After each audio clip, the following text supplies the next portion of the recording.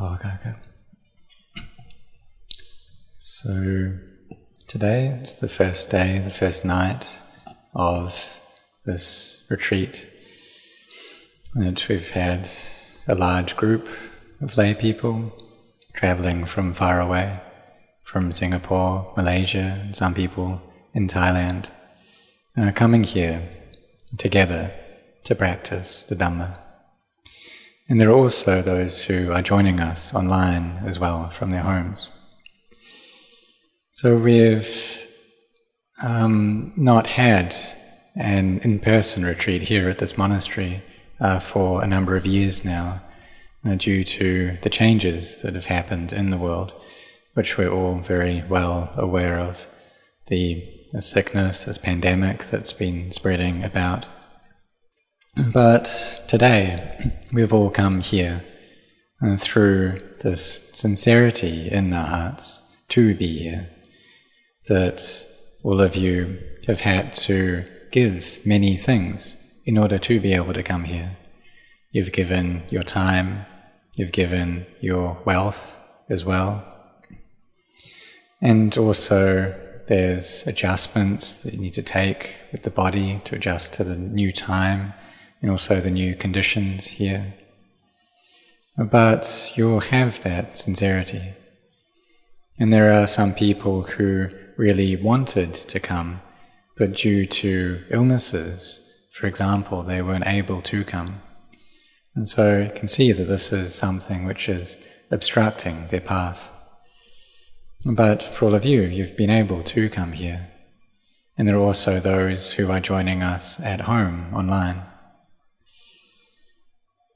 So this is a really good opportunity that we have.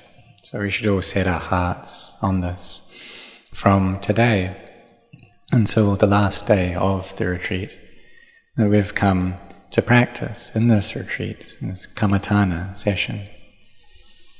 So when we're on retreat, what we do is we enter into the practice of bringing firmness and stability to our hearts. And why is it that our minds need a firm foundation?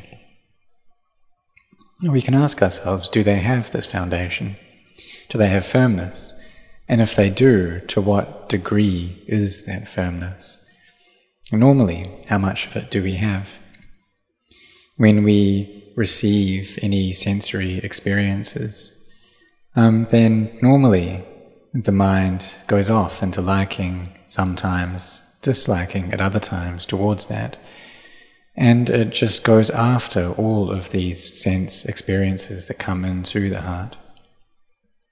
But the reason that we're able to live still, to stay on in this world, is due to the nature of change, to arising, lasting, and ceasing. Because if we have an emotion, such as feeling sad or upset, well, that doesn't last forever. And if it did, if those kinds of emotions did just stay with us forever, then our bodies wouldn't be able to take it. They just couldn't survive. But this is also true for liking as well, and for happiness. And when we gain the things that we like, these emotions that we like, that's still difficult for us because we want to just have more and more of them. But their nature is to come up, to stay for just a short while, and then to go. So we're able to stay on, to survive, due to this nature of change. We also need to rest our bodies just enough so that they have energy to be able to struggle and to fight with the things that we have to do, the work, and what we need to do in order to be able to live our lives. But when we come on retreat like this, then we have more time to be able to train our minds more, so that we can get to know and understand the teachings of the perfectly self-awakened Buddha. And for those who have wisdom, whose minds are firmly set, then they can understand these teachings without difficulty. Because the Dhamma of the Buddha The Buddha said that this is something which is open and revealed already. This is something which is always here already, whether or not an awakened Buddha arises in this world. The state of arising, persisting, and ceasing is always revealed. But it's just that we don't see that. We read the scriptures and we find out that form and feeling, perception, mental formation, sense consciousness, these things are inconstant and changing, they're suffering, they're not a self. And the reason that we have the suffering is because the mind, through its delusion, attaches to physical and mental things as being a self, and so suffering comes up. But whenever it is that we don't attach to a sense of self, then suffering doesn't come up. So we suffer due to our attachments. And that's also true for the things that we like, that if there's liking, then there's suffering within that as well, because we worry about those things without stop. So we come to practice in order to gain wisdom and a clear understanding into the nature of things, that they are this way. And we establish our mindfulness well through our meditation object, knowing the in-breath and the out-breath, bringing the mind to peace, to a state where both the body and the mind feel very light. And then the meditation word of Buddha that we recite just goes without our intending for that to happen. The breath becomes more and more refined until it feels like it's not there at all. But we still have mindfulness, we're still aware. And what comes up here is a happiness of another kind. It's the happiness that arises from peace. It's not like the liking that we have towards the things that we see and hear and taste and smell and touch and cognize. But because those kinds of happiness, the ones that come from feeling, they have the causes for suffering within them. But this is the happiness from samadhi. When the mind is in samadhi, then there's a peace there. And the happiness that it feels is deeper, it's much more happy.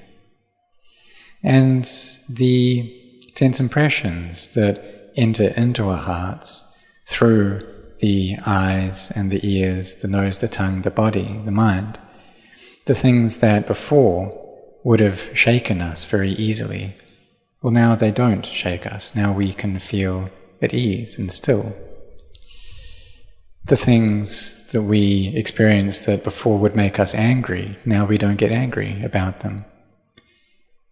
The things that before made us greedy and full of aversion or deluded, well, we don't feel greedy, averse, or deluded towards them now. And why is that?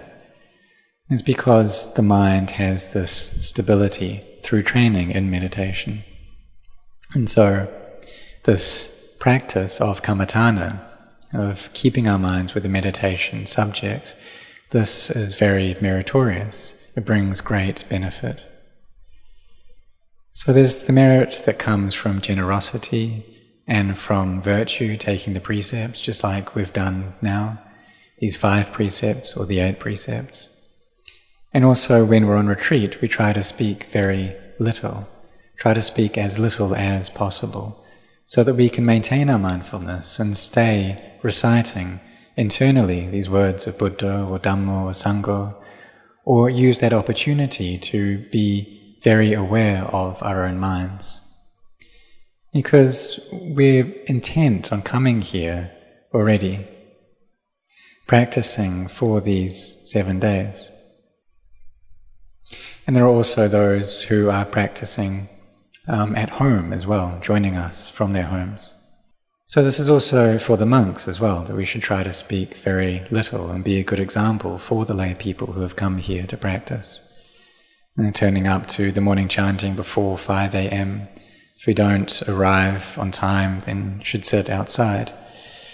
Because the people who have come here to meditate, Many of them may be in states of samadhi, and if there are sounds that disturb them, then that samadhi can go. So we need to try, all of us, to be restrained and cautious to the best of our ability. And this has a lot of benefit. It gives us happiness. It gives us a mind which isn't shaken by the things it experiences. A mind that is far from the hindrances of desiring sensual pleasure, aversion, ill will, of being restless or scattered, of having doubts, and of being drowsy. It becomes far from these things.